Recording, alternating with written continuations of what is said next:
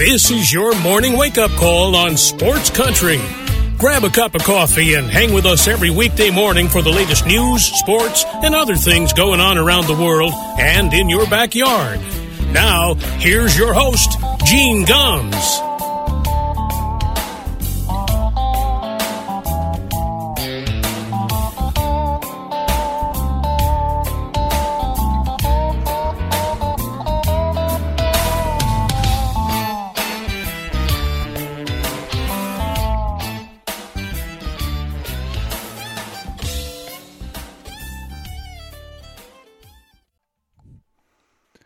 Well, good morning, everybody.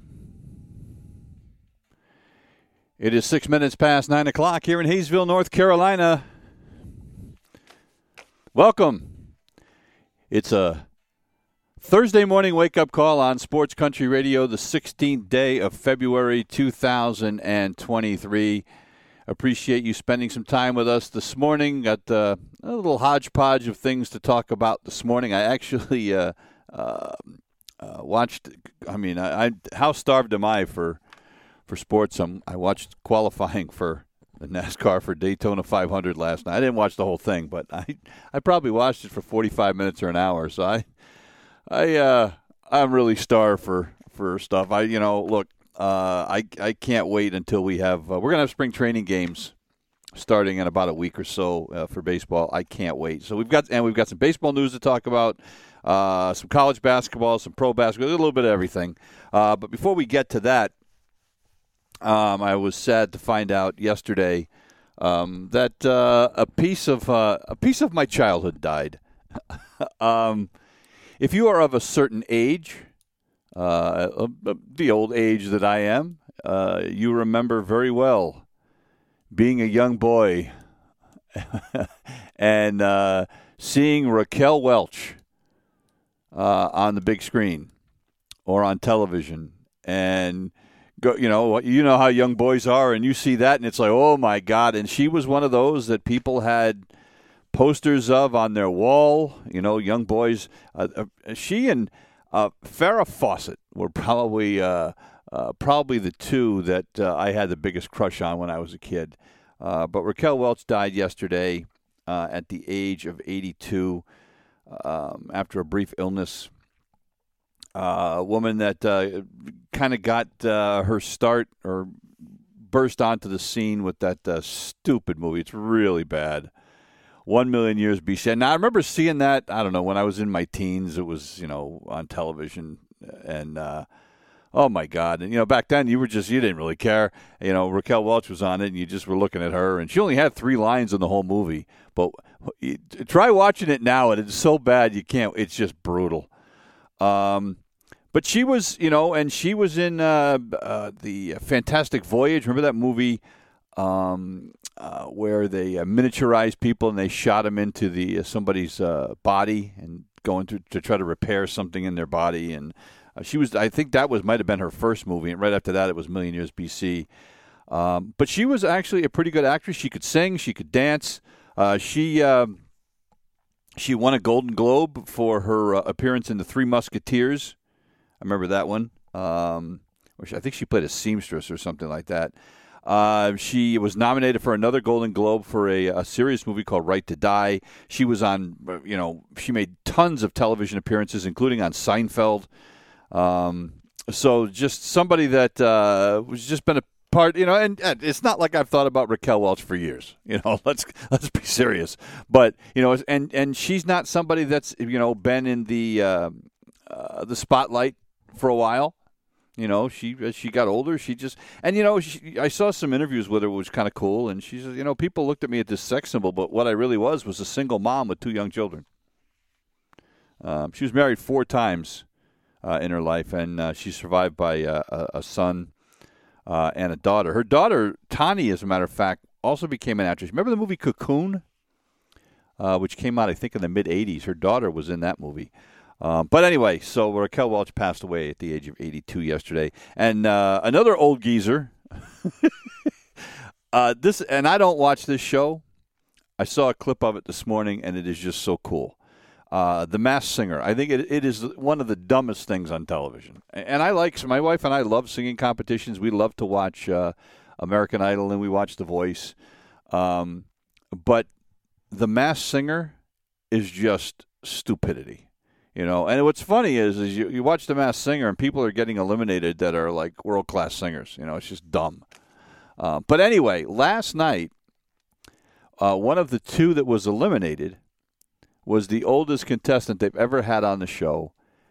Dick Van Dyke, at the age of 97, had on one of these costumes. And believe me, these things cannot be light. The head alone. I mean, I remember, when I was working in colleges when, we had mascots. And I remember putting on that mascot costume one time. And those things are hot and they are heavy.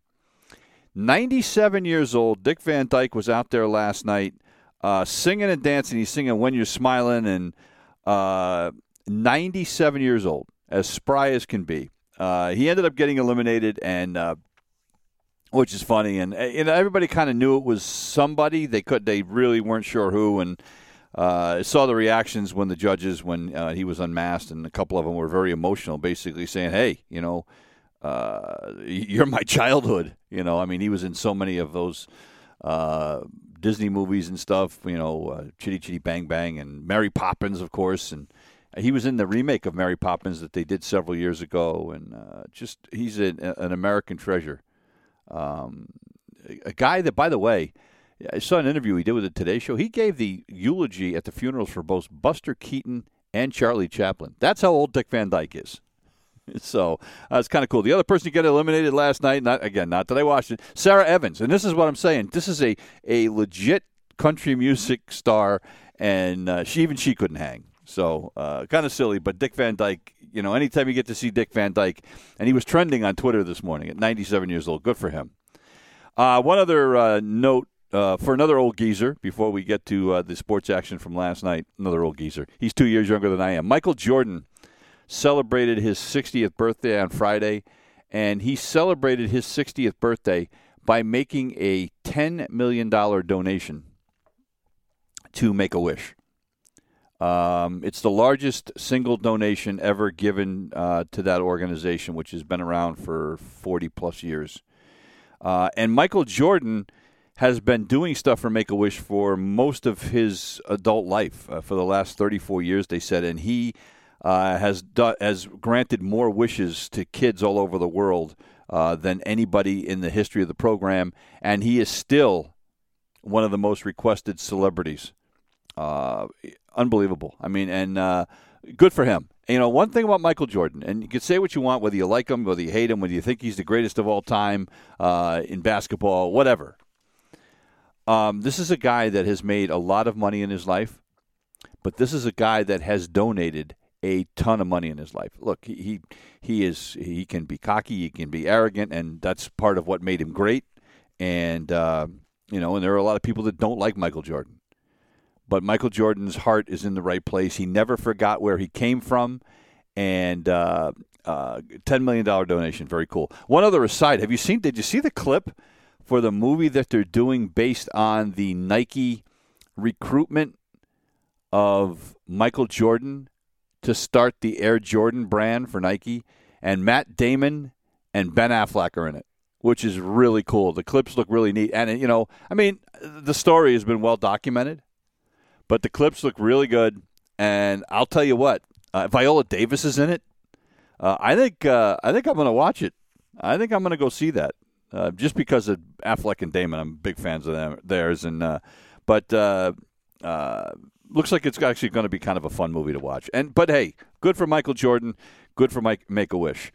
Another old geezer. This one's a banged up old geezer. Tiger Woods is returning to the golf course today. It'll be his first tournament since last summer when his last couple of tournaments didn't go so well. He had to withdraw from the U.S. Open, and I believe, or he missed a cut at the U.S. Open, and I think he had to withdraw from the British Open last year. Was at St. Andrews, and just the leg has been giving him so much trouble. But he is coming back This is a guy that has had more surgeries than major championships. Think about that. He's won 15 majors, and he's had so many surgeries on the back, and now, of course, after that car accident, all the work he's had to have done on his leg, and then with everything else, he's developed plantar fasciitis in his feet, and so he's just been struggling. But he is coming back to play in the Genesis Open. Or Genesis Invitational. He is actually the tournament host. It's held in Los Angeles. It was actually after the Genesis Open when he had that car accident. And look, he's 47. He's, not what he used to be, but the golf swing is still there. The iron play is really still there. The question is can he walk 18 holes of golf for 4 days in a row and still perform at a high level? And it's so funny. You listen to guys talk about the rigors of the PGA Tour and can you play 18 holes of golf? Can you walk 18 holes of golf? And look, walking 18 holes of golf is the equivalent of walking about 5 miles, maybe between 5 and 6 miles. It's quite a bit. You and I aren't out walking. Well, some of us are, I guess, out walking 5 miles a day. But, you have to remember that it's not flat ground. It's up and down hills, yada, yada, yada. Now, he's not carrying his own clubs. Look, I played a lot of golf in my life. I stink at it, but I've played a lot of golf in my life. And in the old days, I hate saying that, but in the old days, you weren't taking a cart. In the old days, when I started playing golf, you walked and you hefted your bag. You carried your own bag, right? Now, you can't. Now, most courses won't let you walk the course. Most courses require you to take a cart. Why? Because they can move you through a lot faster. They can get more people on the golf course if you're taking a cart because you're getting through a round of golf a lot faster than if you walk. So on the face of it, you say, come on, you're a pro athlete. What do you mean you can't walk 5 miles? And he's not even carrying his own clubs. But be that as it may, in Tiger Woods' case, most guys don't have a problem with it. But if Tiger Woods' case or any golfer that's got a bad back or a leg issue, you can't walk, a mile, let alone 5. My right knee's been bothering me, and I've been having trouble walking up and down the hill to take care of my chickens in my garden every day, right? So, so can he do it? He thinks he can. And he said, look, I'm here to get a W. He said, so I don't understand that making a cut is a great thing, because that's what a lot of people think. They think if he makes the cut, he's going to do great. He said, if I enter an event, it's always to get a W. He said, there'll come a point in time when my body will not allow me to do that anymore, and it's probably sooner rather than later. He said, but wrapping my head around that transition, he said, it's just not in my DNA. So he believes he can win. And look, again, he's another one of those people, whether you love him, whether you hate him. There's a lot of people that can't stand Tiger Woods because of the whole cheating thing with his wife, because of the accident, because, they think that he was high on pills or drugs or alcohol or whatever. One car accident he had, it was probably because he was, doped up. It's because he had surgery and he was taking too many pain pills. But whether you like him or whether you hate him, this is a guy that is just like Michael Jordan. He is the GOAT. He is probably the greatest golfer of all time. I'm more of a Jack Nicklaus guy myself, but you cannot argue. Jack's got the most majors. But Tiger is tied for the most overall wins with Sam Snead with 82 in his career. I mean, it's hard to argue with that. But he thinks he can win. He tees off today at 3:05. This is a course, by the way, he has never won on. Matter of fact, he stopped playing this course for a while. I think he played there 11 times, and he has never won. That is the most of any golf course he has ever played in his career. A place that he has not won 11 times. The closest he came was he tied for second behind Ernie Els one time. That's it. So I think that expecting him to win, not only because of the health, but because of his history with the golf course. Probably not going to happen. But the golf world is thrilled, and the networks are thrilled because it is going to send their golf ratings through the roof. No ifs, ands, or buts about it. Tiger Woods moves the needle in a way I think that no other athlete moves the needle. We can talk about LeBron James being the all-time leading scorer in NBA basketball, right? We can talk about how that Tom Brady is the greatest quarterback of all time. We can talk about,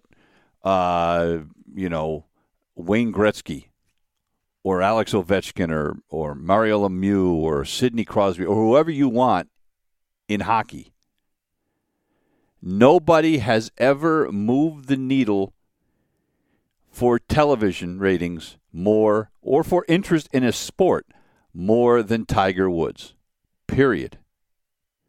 Tiger Woods brought people to the game of golf that had never played golf before. The fact, not just the fact that he was great, but the fact that, he had a black father. And, he was, a black dad and a mom from Southeast Asia. So, he brought people of different colors to golf that had never played before.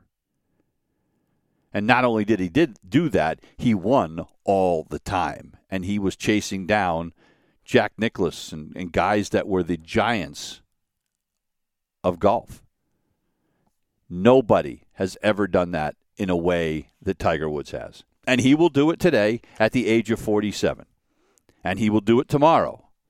Now, whether he makes the cut for the weekend or not, who knows? CBS is praying to God that he does, because it will give them higher ratings for their golf tournament this weekend. And nobody else can do that.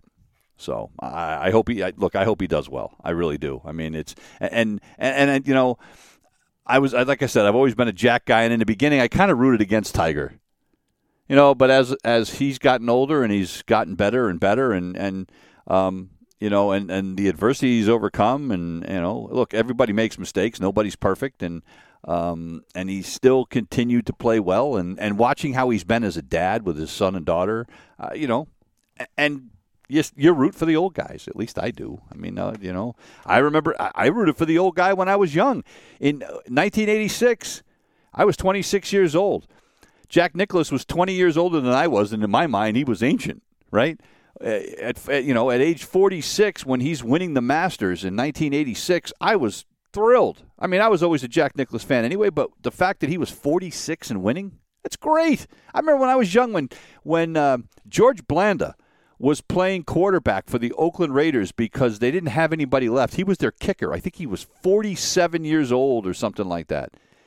And he was, he had all gray hair and, couldn't move at all anymore. But he was out there playing quarterback because the Oakland Raiders needed him. I rooted for him. You root for the old guys.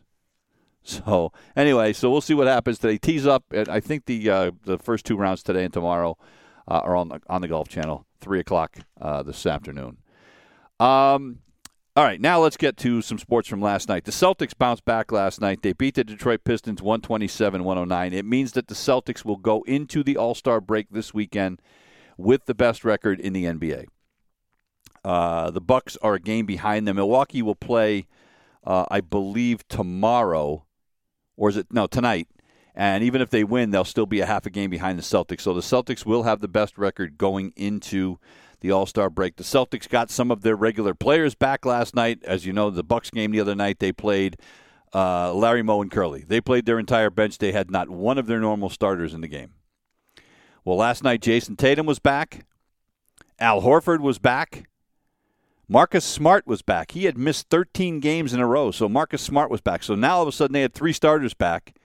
And Jason Tatum does what Jason Tatum does, 38 points, 9 rebounds, 7 assists. Leads the way for the Celtics as they beat a very bad Detroit team. Let's not get too carried away with how great a win this was. But Al Horford was good last night, 11 points, 7 rebounds. Marcus Smart he played 29 minutes, 9 points, 7 rebounds, 6 assists, 6 steals. I mean, it was great. I mean, that's the guy that is the guy that makes this defense go and the guy that makes the offense run. Derek White did a great job in his absence, and White still got the start last night. He started at the 2 guard, had 11 points and 6 assists last night. Malcolm Brogdon with 25 points off the bench. So, anyway, easy win for the Celtics, 127-109 over the Pistons last night. All-Star break this weekend, and the Celtics won't play now for a week. It'll only be Jason Tatum that'll play All-Star weekend. I am assuming, I have not heard officially, but I am assuming that Jaylen Brown will not play. He's been selected as an alternate for the All-Star game, but considering he's got that fractured bone in his face, and he's been fitted for a mask, but he hasn't even come back to Boston yet, so there's no way he is going to play in that All-Star game this weekend. I would be absolutely shocked. The Lakers won last night. They got their first win since LeBron James set the all-time scoring record. They beat the Pelicans last night, 120-102. Look, Anthony Davis, 28 points, 10 rebounds last night. D'Angelo Russell is back. He played well, 21 points, 7 assists. But look, the Lakers are in 13th place out of the 15 teams in the Western Conference. They've got some work to do. It doesn't mean that they can't, but I think the chances of the Lakers making the playoffs, I wouldn't say it's slim, but they've got their work cut out for them. I mean, they've got teams that are only a game or two ahead of them, but they're 2-4 in their last 6. They've got to hope that D'Angelo Russell's return will really get this team jump-started, but they are in big, big trouble of not making the playoffs once again. Philadelphia 76ers won last night. They keep pace with the Celtics. They stay 3 games behind. They beat the Cleveland Cavaliers last night, 118-112. And the Nets last night, how about that? The Nets, trade everybody, still playing fairly well. They beat the Miami Heat last night, 116-105. So Brooklyn stays 7.5 behind the Celtics. But seriously, since they made this trade, they're playing 500 basketball. I didn't think that was going to be the case. So good for them. College basketball last night, a number 1 team loses again. Alabama had just been christened the number 1 team in the nation in the latest AP poll. They become the 8th number 1 team this season to lose. That ties the most in a regular season, dating all the way back to 1948-49 when they started the AP poll. This is the most losses by a number 1 team in the regular season since the 1993-94 season. Tennessee beat them 68-59. They also become the last Power 5 team to lose a conference game this season. I mean, it's unbelievable. It's just like if you're number 1, it's the kiss of death. Houston, I would imagine, as long as Houston doesn't lose this weekend, Houston will probably be the number 1 team in the nation when the poll comes out next week.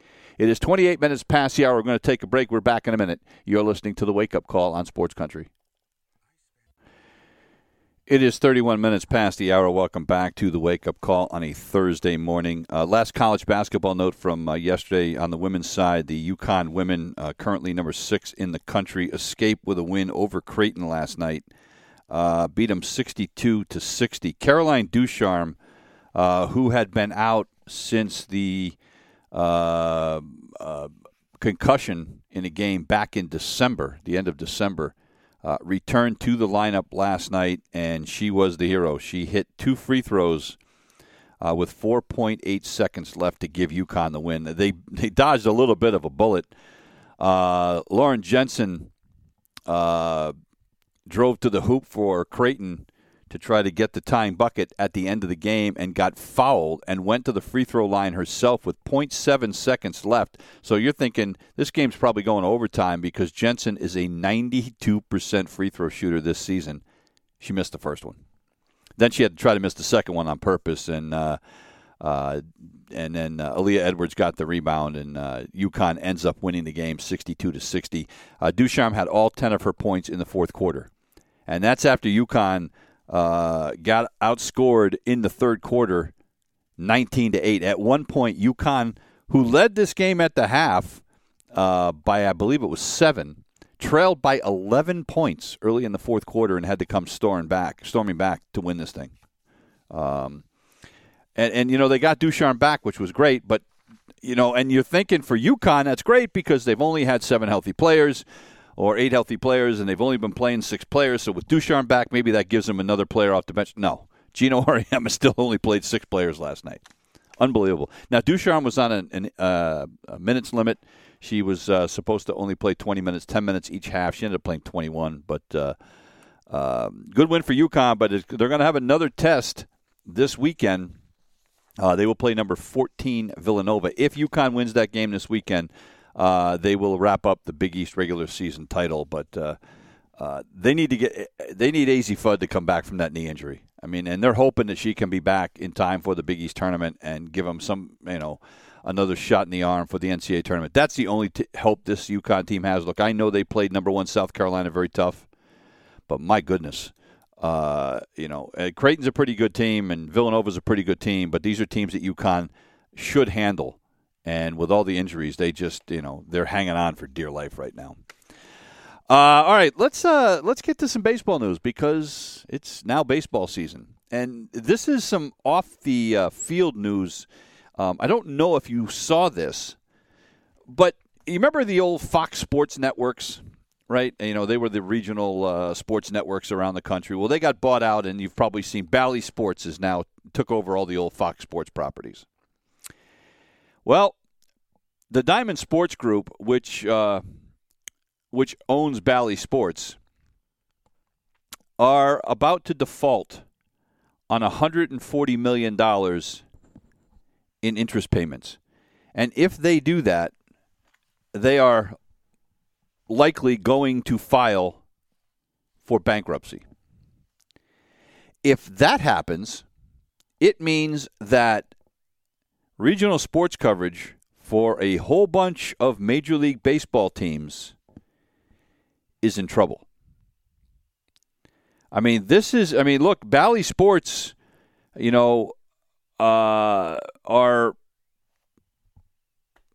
is the network that carries like the San Diego Padres and the Rockies and the Astros and the Pirates. I think there's 11 or 12 teams that are carried on Bally Sports properties.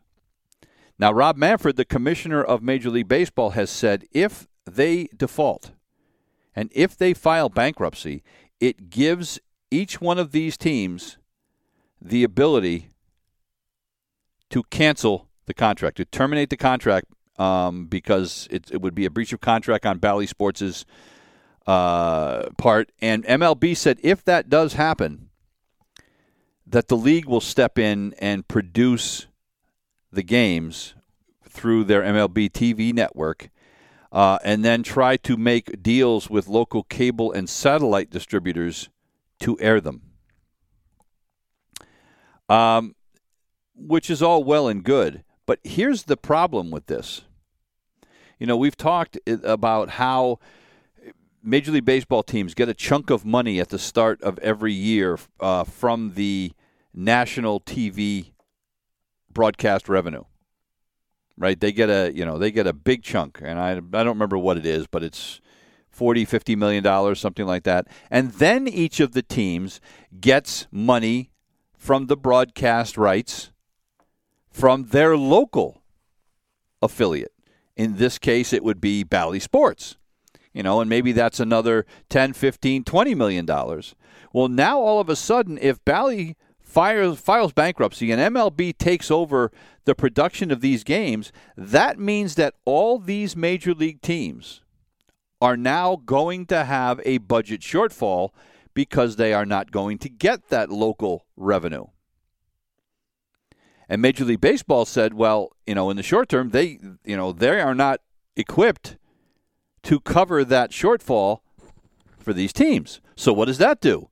It gives teams like the Pittsburgh Pirates and the Rockies and any of these other small market teams that are covered by Bally the reason to say, well, see, look, we've lost a revenue stream, so that's why our payroll is going to be $60 million this year.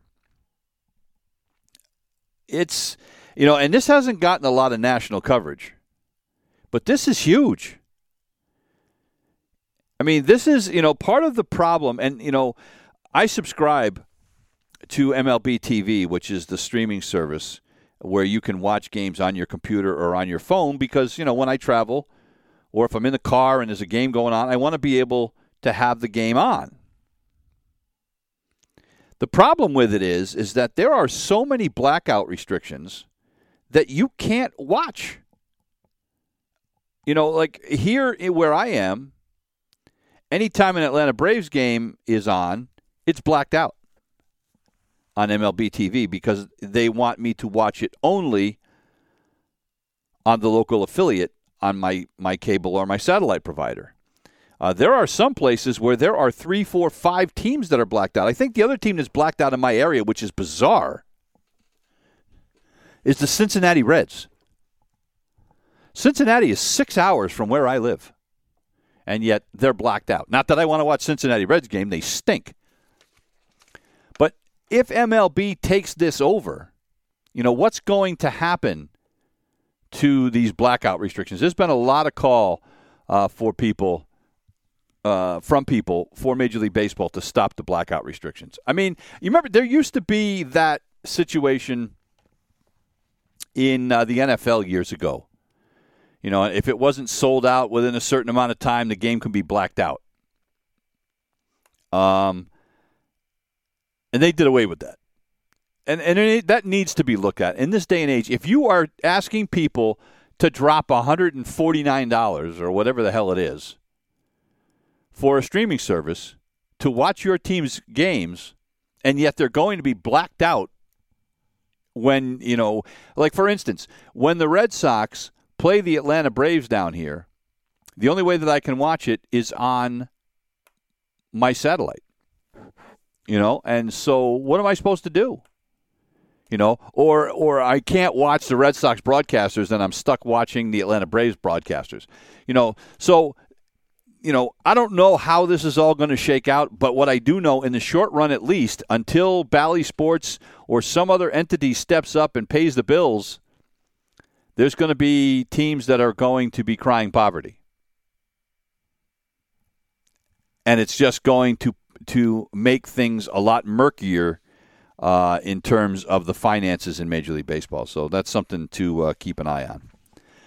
On the field stuff, the injury news is already starting to filter down. Yesterday it came down that Frankie Montas, who was traded from the Oakland Athletics to the New York Yankees last year, and look, Montas was having shoulder problems before the Yankees got him last year, but it had been diagnosed as just inflammation. Nobody thought it was that big a deal. Well, guess what? He's having shoulder surgery next week. And they're saying best case is late in the season, like September. That's best case. Chances are he is out for the entire year. Ouch. Steven Strasburg. And Steven Strasburg, who has not pitched in a while, they had a press conference yesterday. Mike Rizzo said that it has not gotten better. It was reported yesterday that he suffered a setback after a recent bullpen. He's not even with the Nationals in their camp in Florida yet, and there's not even a timetable for him to show up. Dave Martinez said it is a nerve issue, which tells you he had surgery, if you remember, for thoracic outlet syndrome. And it's one of those surgeries that I wouldn't say it's risky, but the recovery from it is not guaranteed. There are more people whose careers end after that surgery than who are able to continue their career. And unfortunately for Steven Strasburg, it looks like he may be done. And I think that the Nationals have known this for a while. But Steven Strasburg's under contract. So what are you going to do? You have to try, right? You've invested, millions and millions of dollars in somebody, and if they're still under contract, you're going to work with him and try to rehab him and get him better and get him on the field if you can. But it looks like that is no longer going to be an option for Steven Strasburg. I mean, we haven't heard the official word, but it doesn't look promising. Other pitcher news, and this, as soon as the word came down yesterday about Jacob deGrom being shut down by the Texas Rangers, everybody lost their minds and said, I told you so, I told you so. It sounds like this is not that big a deal. It's cool down in Arizona right now, and they said that he felt a little bit of tightness in his left side, so they just stopped him. They said, and Bruce Bochy said, look, if, we got to be careful. Chris Young, their general manager, said, hey, if it was the regular season, then deGrom would have tried to play through this. But they're doing this out of, quote-unquote, an abundance of caution. How many times have we heard that? And look, deGrom is a guy that the last couple of years has struggled with his health and staying on the field.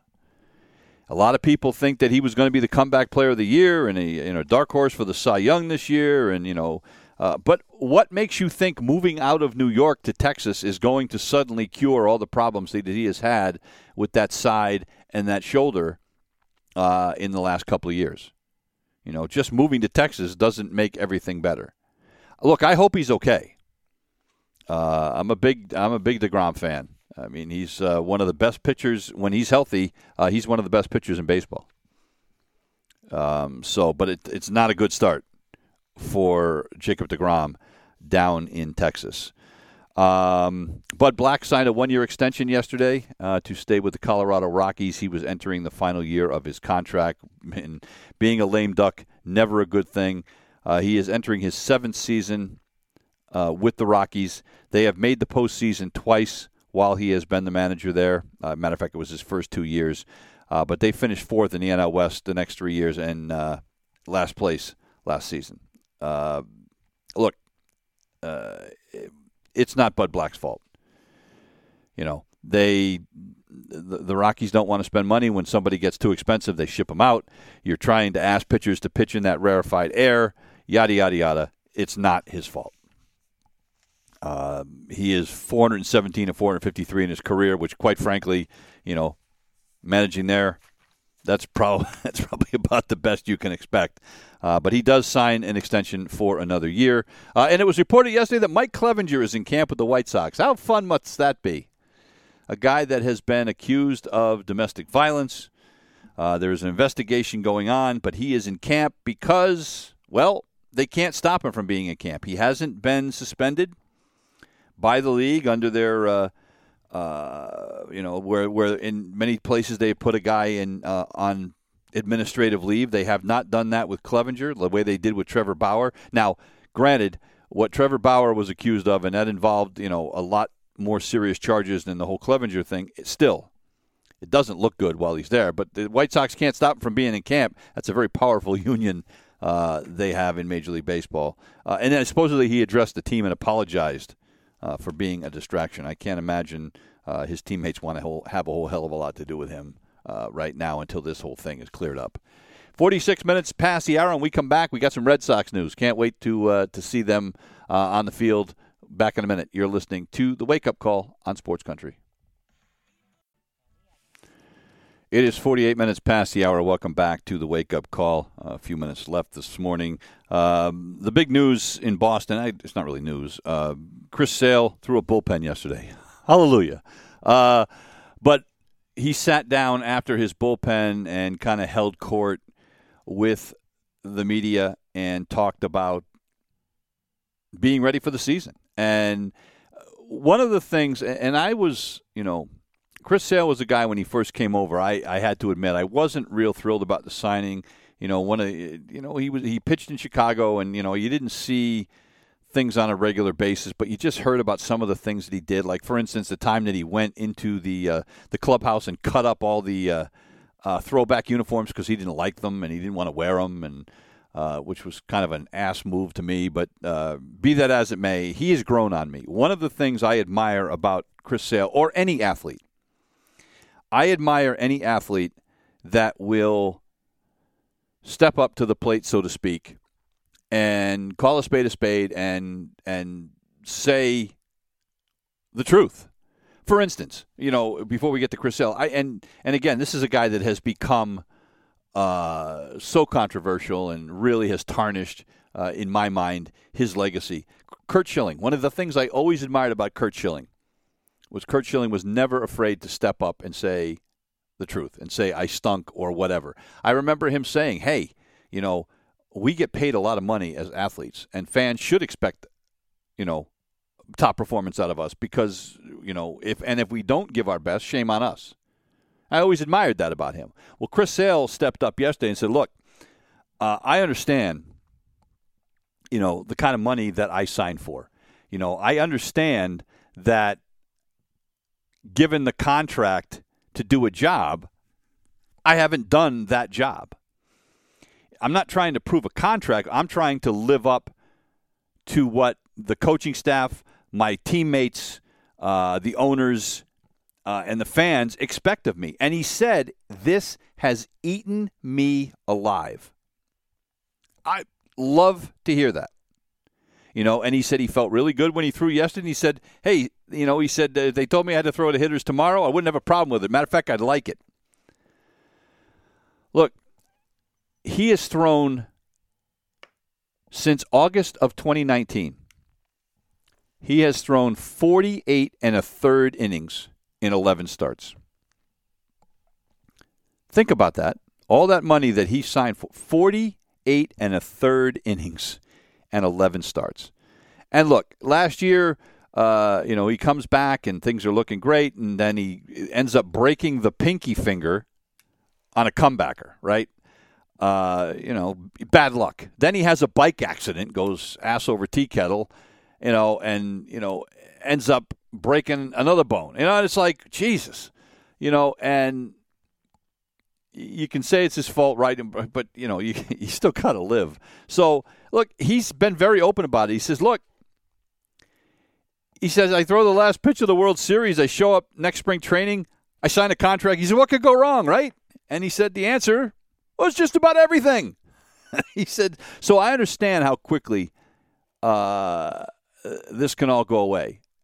And nobody wants to pitch well and to earn this more than anything. He said, look, I'm a guy that wants to make 30 starts, that wants to pitch 200 innings. And I still expect that out of myself. I think that's, hell, they're not letting anybody throw 200 innings these days. But that's what he wants to do. So he says all the right things, which is great. And Dan Shaughnessy had a column in the Boston Globe this morning.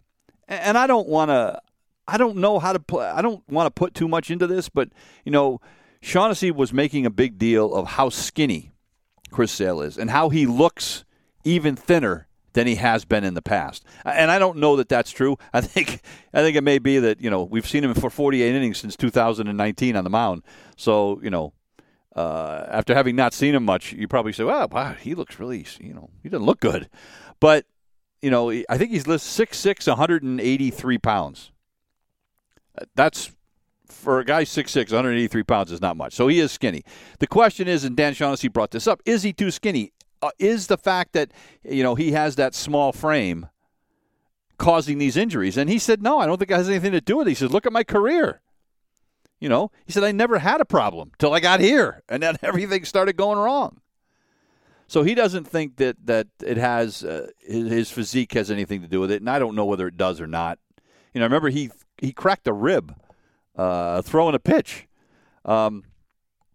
Is it possible? Yeah, he's 34 years old now. He's not a young man anymore, so it's possible that maybe the wear and tear on that small frame is making a difference, or it could just be that he has had an incredibly bad run of luck.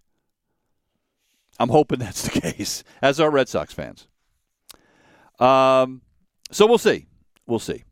We've got a couple of minutes left. We're not going to have time to get to all of this, but one of the reasons to watch spring training games this year is going to be to check out these new rule changes. The bases are bigger. I don't know if you've seen the picture, but they do look bigger. Alex Cora called them in the size of a pizza box. And they are bigger. It's going to look weird, right? But the thing that we're going to have to watch, the pitch clock, the shift rules, those are the two big ones. And the pitch clock, not just for the pitchers. And I hadn't thought about this, but according to the rule, after each pitch, the batter has to be in the batter's box and paying attention to the pitcher and be ready to receive a pitch within 8 seconds. So what does that mean? It means we're not going to see guys stepping out, walking around, adjusting every piece of equipment on their body, the batting gloves, et cetera, et cetera. They're going to have to stay in the box.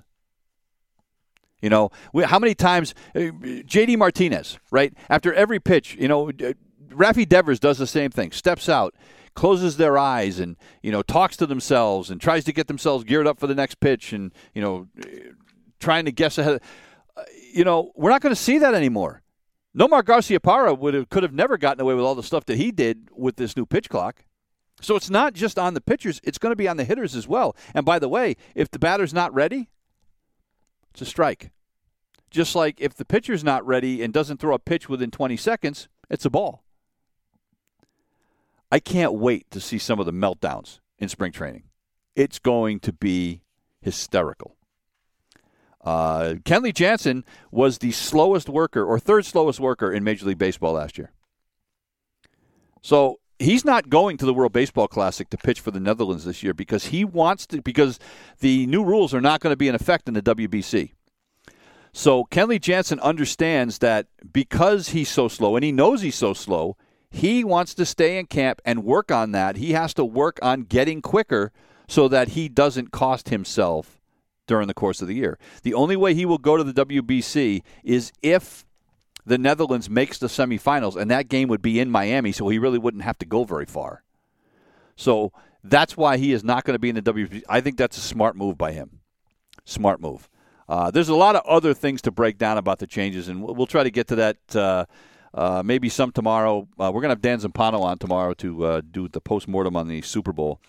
But we'll get to some more of these rule changes, and I think it's going to be a very entertaining spring training just because of that. As I said, I watched the NASCAR qualifying. Alex Bowman won his third pole all-time at Daytona last night. He will be in the number one position. Kyle Larson, his teammate on Hendrick Motorsports, finished number two. The NASCAR duels are today, where they will determine the rest of the starting field, except for those first two. The rest of the field will participate in the two duels, and that's how we'll know who lines up for the rest of the Daytona 500. Jimmie Johnson, 47 years old, making a part-time comeback, qualified for the Daytona 500. Good for him.